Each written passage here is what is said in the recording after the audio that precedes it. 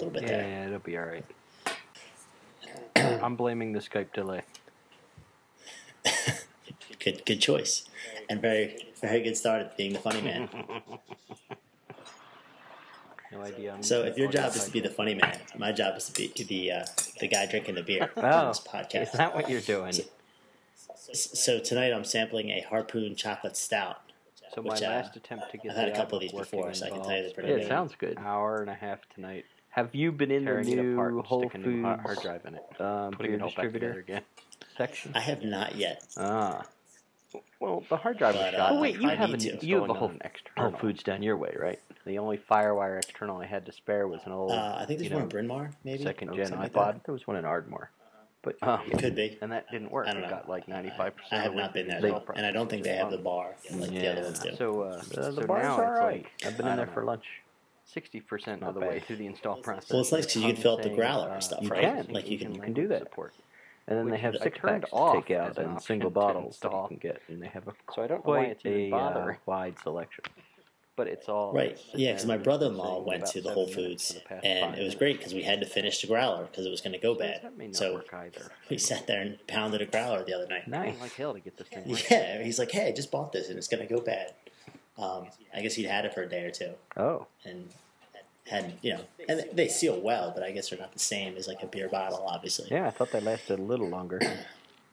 I think it was just an excuse to pound a few Oh, beers, and I was fine with that. Yeah, that can happen. That was No okay. problem.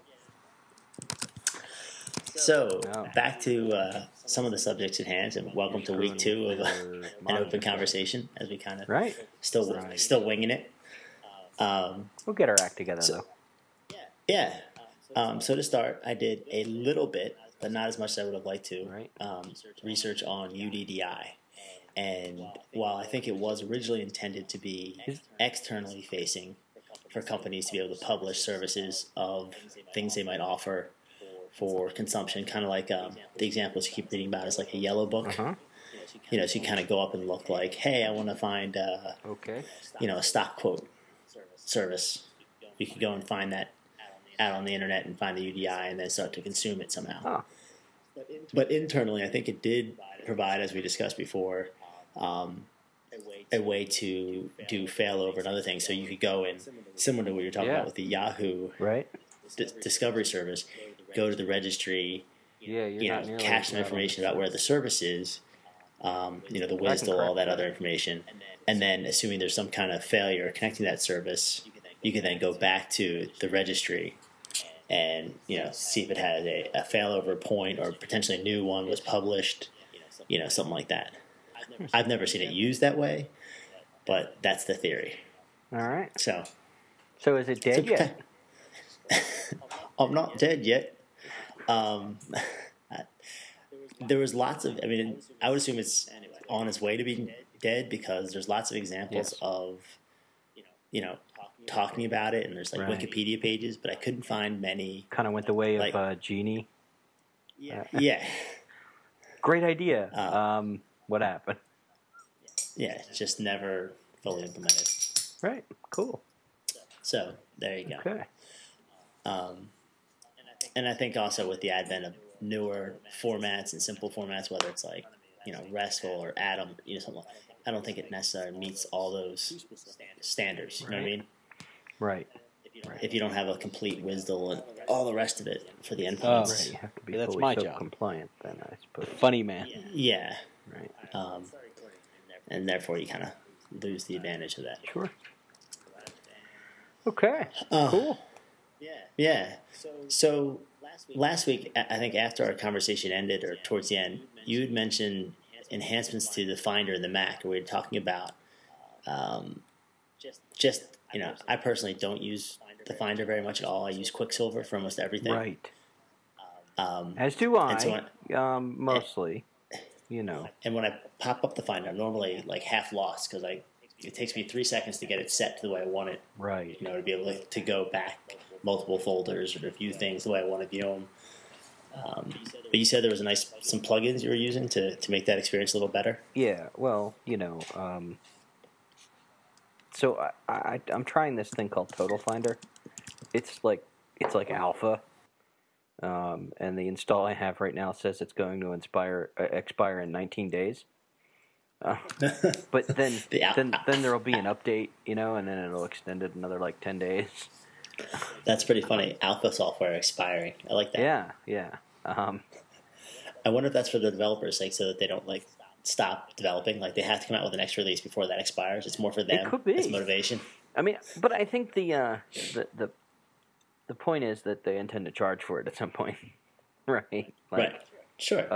So the nice thing that it's providing is, well, for starters, your Finder windows can have Chrome tabs.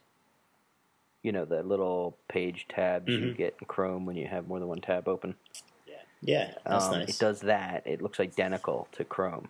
And it also adds a mode where if you have two tabs open and you double-click the tab, it'll merge those tabs into a split view so that you can drag things from one section to the other, right? So, normally the way you use Finder, right, you want to drag and drop files from one place to another. You got to go open two windows and navigate each one to where you want to be, and then make sure that the one's visible from the other one, right? And that's a pain in the butt.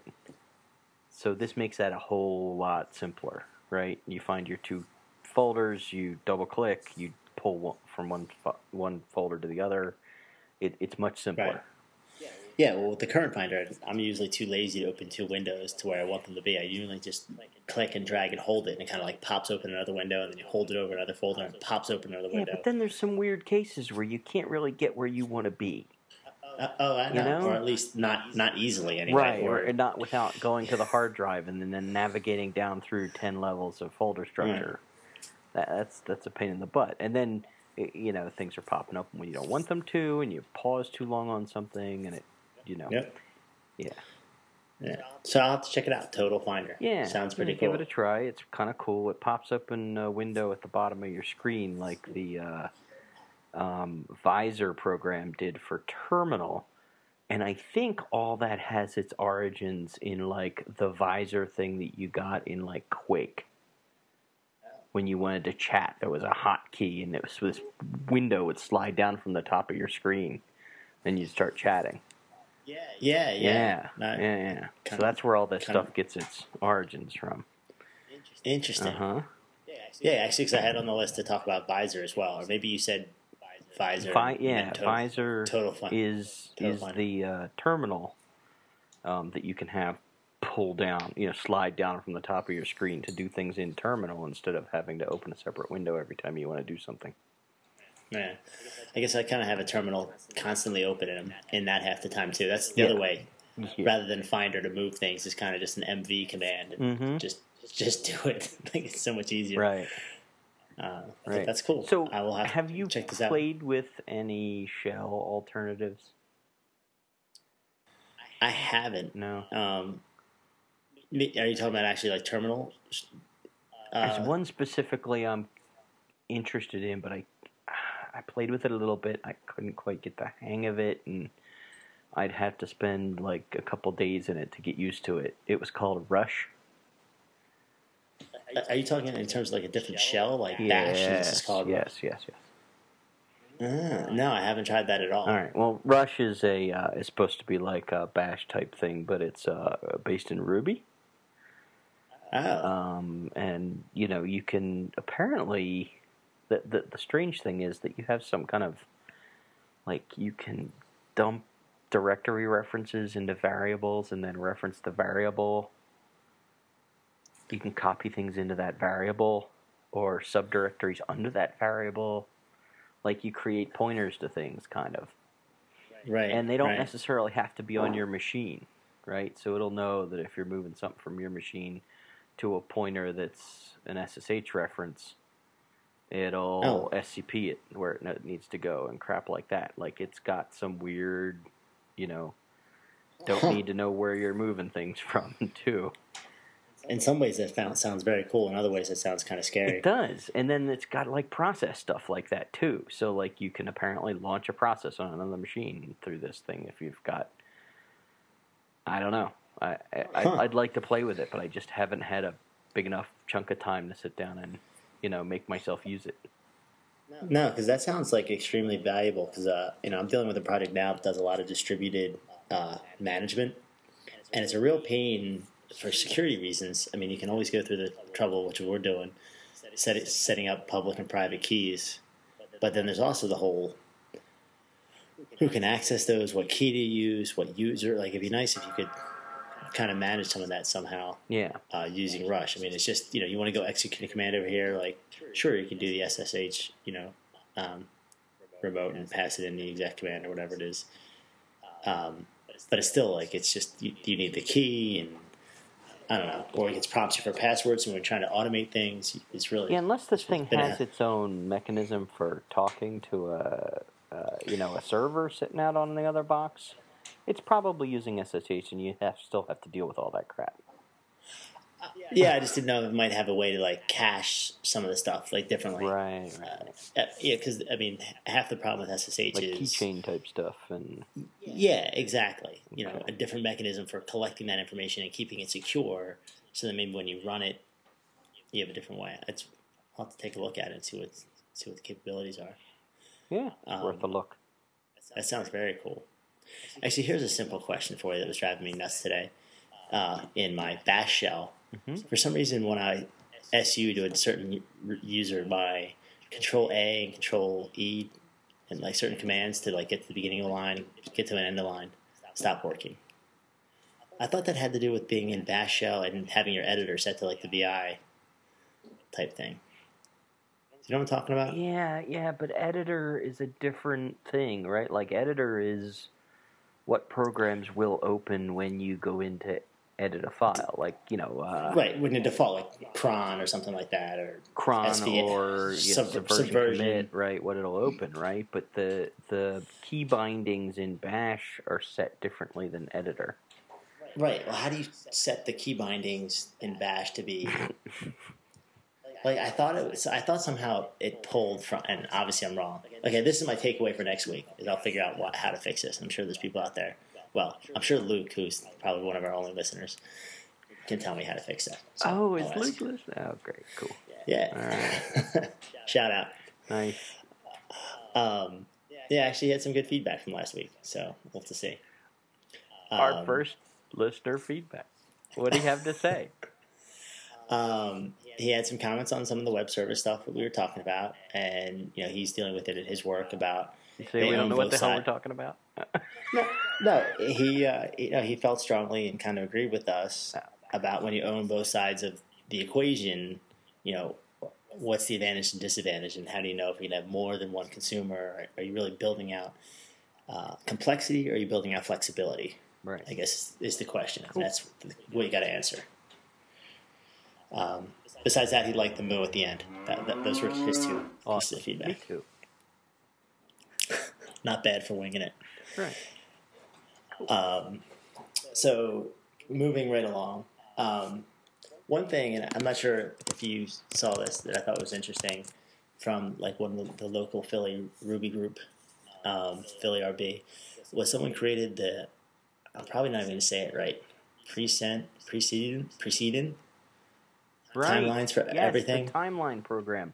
I've been thinking about how I need one of those for ages now, and I saw it come out, and I got an account, and I went on, and I started putting things into it, and I haven't been back because I need to look things up before I put more stuff in it. Well, can I ask? Because I think it's really cool. Yes. Like, I think it's a really neat concept. And if you haven't been there, it's preceden.com. To use it for, right, was, it has different sections, right? So you could have like an education section and a residence section, right? So you can show, okay, when I lived at different addresses and how long I lived at each different address. That's the only way I remember anything is in relation to other things. My memory for things that happened in the past is awful, right? So I wanted to be able to track out, my life. So I can look back and be like, wait, when the hell did I leave that job and go to that job? And where was I living? And, that sort of thing. No, I think that's a totally valid use. And that's kind of the example he has on the homepage. And kind of want to do the same thing. Education, it's kind of cool that he's put relationships, although I'm not sure my wife would appreciate that line. Maybe, does it give you the toggle bit? Like I can hide and unhide certain... It's not all public, is it? I mean, I have to go change something. No. All those first times. Never mind. Locations, like, and he has presidents on here, which is pretty kind of cool. Like, I mean, it would be very neat to see how many layers to your life you could put up. Like, where was I living? You know, what education was I going through? Sure. My relationships. The other thing I wanted to do with it, which I don't think it is, you know, like, so I've been thinking about building one because I've wanted to do this particular thing with it. I would like, at my day job, right, we've got this workflow system thing, right? And, you know, that we built on top of Quartz, right? So it's this big back-end batch processing, and some bits of it here and there go into parallel and do multiple things at a time, and then they join back together and continue. And I'd love to be able to take a log of that and feed it into a timeline so I could see what tasks were occurring at the same time. Right. You know what I mean? Yeah, I mean, obviously that's when you have the more, you know, feature-rich BPM software that, you know, obviously is not open source or free. A lot of that has that, obviously, that you can graphically view the flow of execution. Yeah. But BPM software had other friggin' issues. I mean, that stuff's geared towards, like, sending off emails and getting a response from people, right? That's their idea of an asynchronous message. Some of it. I mean, my idea of an asynchronous message is something that happens in parallel to the next thing you're going to do. Right, well, they have that. I mean, some of them have that. I mean, I guess you're into more of a workflow as to a business process at that point, because it's all automated and synchronous. No, even the workflow stuff, I couldn't find a clear definition of a workflow product that would actually execute two tasks simultaneously. They would tell you that you can split at this point and do two things and then join at the point after it, but every example I saw showed them executing in some sequential order, right? I guess in theory. It would execute path A down to the join point and then go back up and execute path B down to the join point and then continue, right? Like, A and B didn't happen at the same time. Like, it didn't use threads, right? Because I'm talking about, like, A and B being, like, you know, gathering data from two different systems, right? And I can do that, you know, 2, 3, 4 things at a time, right? I don't need to do one and then wait and then do the other. Right. I mean, you're probably right. I imagine it builds it like, say you were to come to a point where you're going to split and put like 4 messages or maybe publish a message to multiple subscribers to say, okay, start your work, and then join on the results of all that work. I imagine it would execute, you know, put one message on, put the second message on, put the third message on, or whatever. Right, and that's okay if I want to make all my parallel work have to be implemented in the form of a message listener. Yeah. No, right? You're probably right. But if I just want to extend the, you know, the business process node and make that actually do work, right? Like, they all seem to execute in sequence. Which there was no threading or no forking of processes there, and it was really frustrating trying to find one that would do it. And that's why we ended up writing our own. Yeah. Well, it's a pretty low-level thing. I mean, I think most of them are not dealing with that kind of control, you know, threading level. Well, mine does. Yeah, no, it's great. But yours doesn't have a pretty user interface, so there. It's close. It's very close, actually. All the connections between nodes are. I have a script that'll read the whole Spring config file and write it all out in dot format. Right. And then I run it through GraphViz and I get a full graphical representation of the workflow. But I can't see it happen live. It's the only thing I don't have yet. Huh. We'll have to figure out how to solve that problem. Seriously. So I guess the last thing I want to discuss, because we got on to Google Buzz at the end of last week when it came out. Right. How are you using it? How are you liking Google Buzz compared to all the other social collection of information, publishing, whatever? I look at it much more frequently because it's right next to my inbox. Yeah. So if it has a little number there, I've got to go read it because, I've got issues. And they all have to say 0. You can create the first Google Buzz 0 badge. Right. That's brilliant. We'll have to tell Randy. Have to tell Randy, yeah. So it's cool that way. I mean, I haven't had any new uses for it. I did after we got done talking. The next day, I was like, "Hey, I wonder if there's an API." Of course there is. And the day after it was released, somebody released a RBuzz Ruby. Oh, nice wrapper for the API. Wrapper for the API, yeah. So you can program the whole damn thing in Ruby if you want to.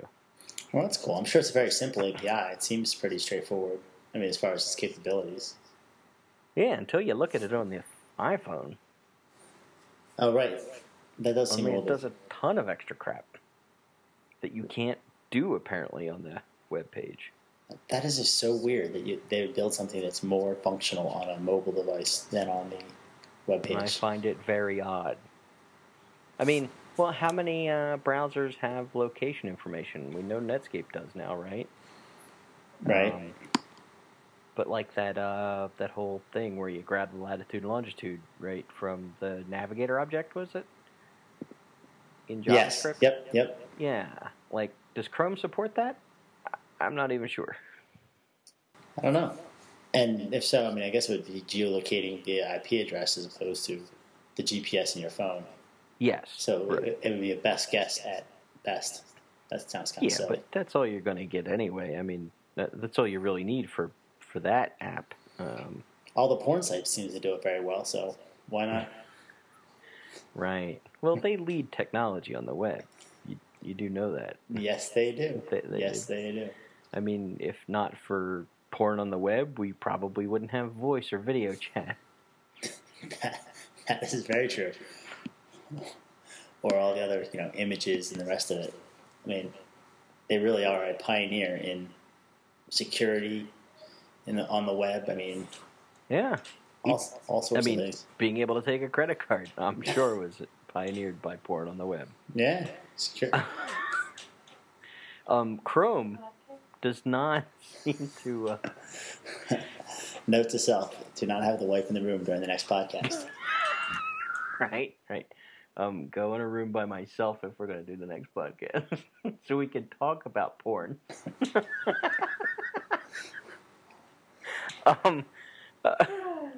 I just went to a page that I know requests the latitude and longitude, and it works in Navigator, and Chrome does not. Doesn't support it. Doesn't do it. Nice. Oh well. Yeah. Well, I really enjoy Buzz, and I think I like it for the same reason you do, which is it's just next to my email, so you're going to one place for things, not a Twitter client, some other Facebook client, something for email. It's right, but if I had, I don't know, if I was following 180 people, I don't know that it would be so good. Right. I think it also came along at the right time to that point that I use Twitter. Well, I use Twitter to follow everybody. You know what I mean? Right. What do I care? It's almost to the point of noise. Where with Buzz, I've been a lot more selective in following people that I know contribute things I'm interested in to Twitter, and therefore I'm probably going to be interested in what they're saying. So a lot more technology oriented or friends who I want to kind of pick up what they're saying. Sure. So I think that thing, from that perspective, Buzz came along at the right time because people are kind of... Most of the people you're following in Twitter aren't in your Google address book, so it didn't pick them up anyway. That is also true. Right. But I think it has, you can go and pick up your Twitter feeds and things like that. I mean, I know you can integrate, but I think you can be more, I don't know, less selective, I should say. Right. but I like having Buzz being a refined process where the rest of it's just kind of noise at this level, which is actually Adium is supposed to do it better, and if there's another IM client out there like it, but Trillium on the Windows, and they're coming out with a Mac. Talk about your Inbox Zero. I love it because it integrates with Twitter, Gmail, Yahoo Mail, Instant Messenger, like all your Instant Messenger protocols. Right. And it kind of gives you this one nice, so you can kind of, as your day goes through, see tweets come up, see what's in your inbox without actually going to it. It kind of gives you a preview of it. Yeah, I can't get that working in Adium. I can't get it working in Adium either. And really? You told it to talk to Twitter and it freaks out? I think so. I don't know if I've tried it with the most recent version, but I tried it with the previous version that was supposed to work, and that didn't. And then I just gave up. And talks to Facebook, okay, so you can chat with people on Facebook, but you don't get the feed, Yeah, which is, I'm more passive, so I want more of the feed. Like, I kind of just like to periodically, peruse through the last couple of posts, see if there's anything I care about, and then move on. You only really want to have that one thing to shut off when you're going to do a presentation instead of the client. Yes, good point. Good point. You don't want it popping up everywhere using Growl notification. Exactly. I mean, yeah, nothing worse. Nothing worse.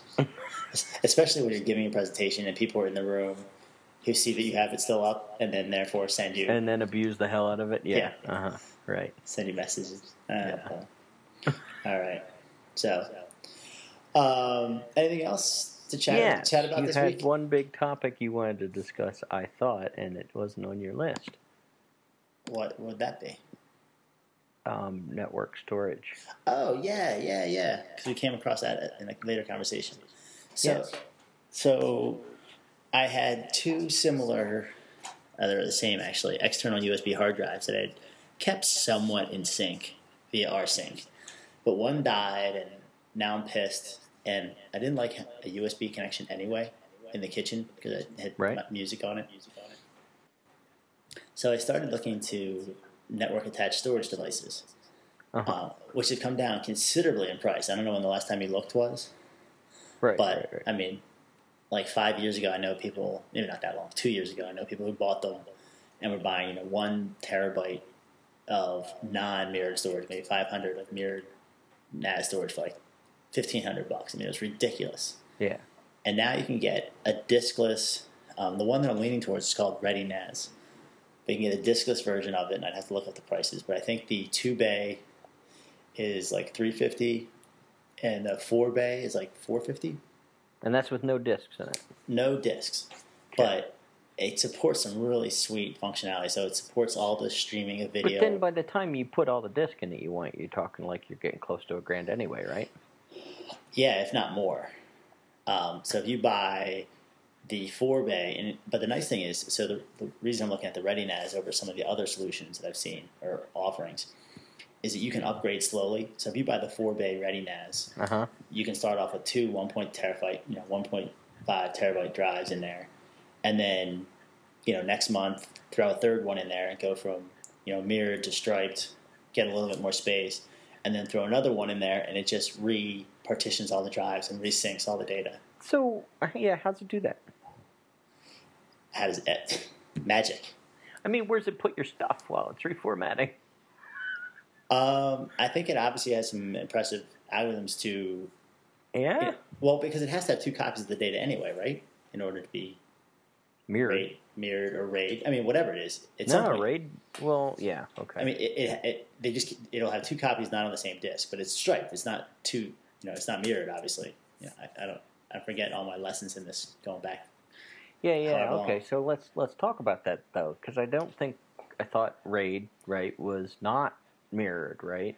If you have 2, say, 100 gig drives, right, but no, you need 3 to 5 for RAID, 2 is mirrored, and that's RAID. And I'm probably going to get this wrong. So RAID if you 0 do 3 to 5, the way it does it, right, is it writes some bits to each of the drives, and then it writes a checksum that it can use to rebuild those bits if it loses one of the drives, right? So you don't get half the storage. You get like 90% of the storage you had. No, seriously. So striping, I believe, is where it writes some bits to each of the drives, and then it checks some at the end, and you get a good 90% of usage of the drives. Yeah. And if one goes out, it rebuilds that one based on the other data, and the checksum, right? Correct. Okay. It just says it's distributed and a drive failure requires replacement, but the array is not destroyed by a single drive failure. Right.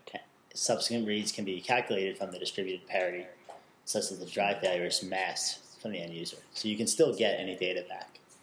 Right. So, But, so you're concerned about having redundant copies of your data, or at least rebuildable, in case you lose a drive. You're concerned about losing a drive. Well, that's part of it, yes, because I'm starting to have a pretty large collection of family video, pictures, whatever, right? That's gotten beyond just what I want on my laptop. And you don't think internet is the way to go? Because I know you have a DreamHost account, and I know that they have a mechanism that you can set up a backup user account that's allowed to back up data. So you could rsync it straight up to your backup user on DreamHost, and at no additional cost to you today. Right. But the problem that doesn't solve is, the other major, what I lost here was more music. So over the last 2 months since the last time I synced my drives, I've, put some music onto it, ripped a couple CDs, whatever, bought some iTunes. And I don't think that would work very well I guess if I had one external USB drive, which is the other problem, I would like this to be kind of hidden away somewhere. Like over the internet. Yeah, but it's internal to your house, so it's less. Why? I don't know. Okay. I like to own it. I like to be able to touch it. Okay. I don't know. I mean, these are the same questions I'm trying to figure out what to do about, and Well, the theory is, and so I'm talking to people who have bigger aspirations than I do, who are looking at the Ready NAS, and because of its streaming capabilities, and so it has some hardware built into this. It's not just drive based. Yeah, sure. So if you have like the PS3, you can stream your movies from it. So if you started ripping your DVD collection, and that's something clearly over the internet. Well, I know Netflix and things like that can do it. I think that'd be a lot easier to manage in your house. And actually, the top of the line version of the Ready NAS, actually, I think it either has dual mix or has the capability to stream to high bandwidth streams, so you could be watching video on 2 different TVs in the house. However, right. Now without having to grid. I recently decided that wireless G wasn't sufficient, and I wanted to go up to N. Right. So I bought a new router, a new Netgear do everything router, right? Mm-hmm. So it's got your A, B, and G on available on one SSID, right? Right. And available on another SSID, and then it does this dual band thing where it's supposed to be able to run 2.4 gigahertz and 5 gigahertz at the same time and get 300 gigabits throughput or some crap like that. I don't know if it actually works or not because I'm sending it back. Right, you said. Right. But you can also hook an external drive to this thing and it'll share it on the network, right? Yeah. I mean, that's... But it's USB, right? All these interfaces that do this are USB. Right, well, I have the Airport Express that does that too. Is there a USB-only solution that will just deal with the mirroring or the RAID that isn't also like a network device? I'm sure you could buy like a Linux box. have it do of course like you a can. cheap. But I'm just wondering if like there's a cheaper case that doesn't have to know about the networking and doesn't have to deal with the streaming hardware and all that crap, right? That's just a USB drive. Looks like one big USB drive that you could plug into your Airport Express and achieve the same goal, cheaper. That's a good question, and that would give you one. Isn't that less what the functionality. Drobo does? Someone else mentioned the Drobo. I think JP mentioned the Drobo, and I looked at it. It might, but the Drobo. What were the limitations? That most of them, the ones I looked at, and that's again the reason I was mentioning the ReadyNAS, require you to buy all your discs up front, and to replace it, you got to replace them at the same time. Now, I know the Drobo doesn't. Drobo was designed specifically so that you could have different size drives and add them later, and they didn't even have to match or come close, and it like just figured out how to deal. Oh, wow. Yeah. Huh. Then maybe that was not what I was thinking. Of course, I thought it was a little pricey. Yeah, that's true, too. I don't know. But yeah, that would be kind of cool too. But the other one I'm looking at is we get a discount on the iOmega ones, which are pretty cool because they come ready for, but like they're designed with security in mind, and by security I mean not like your internet security, but like they have the ability to have 5 cameras attached and like auto record stuff like that. So I mean, they're obviously with the focus of like why you'd be wanting to buy this, is to record and store video from these feeds. Right. But I was like, yeah, I thought that was a bit overboard. Yeah, that seemed like kind of an interesting piece of functionality to be building in. But oh well. Actually, I'm looking at Drobo right now. It's actually not too bad as far as the price. It looks like they're having a huge rebate right now. Yeah. And a big discount on Amazon. Who knows? But anyway, I do think for the ability to have the music and the videos, and just the general backup. And part of it is like, while I was not against DreamHost, and I've used that in the past to back certain things up, because the price has dropped in the NAS, right? To have something in house become much more viable, right? Yeah, right. Say it costs me. I was actually looking at the time capsule today. Yes. Okay. Because I'm returning this Netgear piece of junk, because it's cut my internet bandwidth down by 60%. Because it's got some bottleneck in it that I can't figure out which feature you have to turn off to get full bandwidth. Right. So I was looking at the time capsule, and it's essentially the same thing as this Netgear thing, but it's got a built-in drive. Right. Starting at a terabyte drive, right? For I think it's $300. That's not bad, but that's not like if it goes, you just lose things. I know actually people who have lost. Right, it's not mirrored or anything, right? But you use it mainly as a backup of your laptop, right? So you keep everything on your laptop too. Well, yeah, it's like they want you to use it for Time Machine. I mean, hence Time Capsule. Exactly. Which fine. If it's just a backup, that's great. How many backups do you need to feel safe? But right. If it's your primary data points or for storing stuff, I don't know if I'd use that. But I think it does, or you can program it, because you can hang USB drives off that are accessible. So I think you can. But then they're just network attached storage. Right, but now you have 2 network attached drives that I think you could easily script so that you could probably get the thing to mirror itself. Yeah. Yeah. Who knows? Yeah. So anyway, I'll keep you posted. But the distinction I thought was interesting was that the time capsule, they claim they have server class hard drive in them. Not like the thing I just ripped out of the external case USB drive that I happen to have laying around, right? Right. Like, I'm guessing, what's that mean? That means it's a 10,000 RPM drive or something that, I don't know, has a longer mean time between failure. That's like one of those things that frustrates me, because why don't they make all of them the best?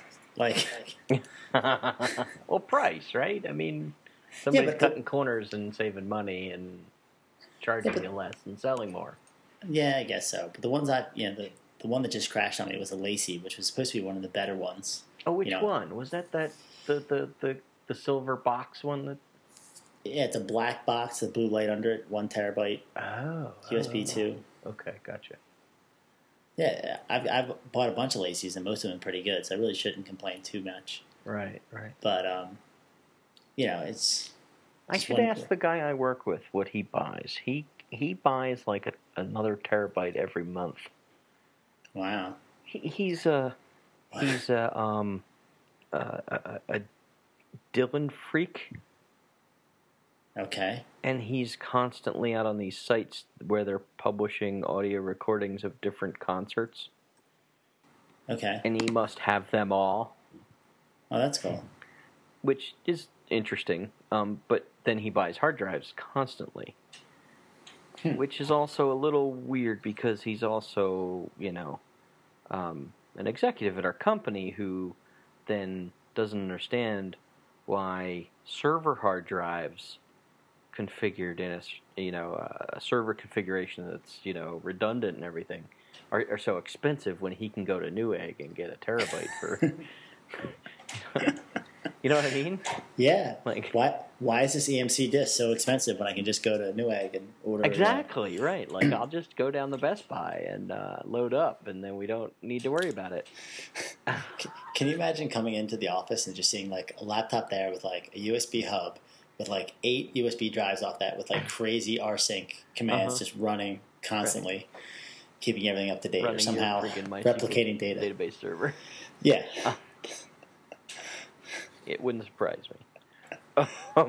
That's pretty funny. But yeah, this guy's buying hard drives constantly, and I'd be curious to know Yeah, well, ask what him. he's using, what he's putting all this stuff on. Like for you're talking about putting, home movies and stuff on, right? Like, Yeah. like video and stuff. Like, for that, I don't know if I'd want. I mean, you don't necessarily need to have it all accessible all the time, right? Like, you could certainly get one of those IDE drive docking stations and just drop in a drive and write data to it and then pop it out and stick in another one. Wasn't that kind of like a USB? Yeah. But they're a USB like docking station for a drive. Right. I mean, it's a little. Yeah, I know what you're talking about, and it's a So little you can cheaper to get the buy. cheaper drive, right? Yeah. It doesn't have the enclosure and it doesn't have the the connections and all Yep. that. That's what the guys that were working on Rip It down at Indy Hall were using, because they're ripping a lot of DVDs. Right. Well, I think this has been another decent conversation. Let's see how it turns out.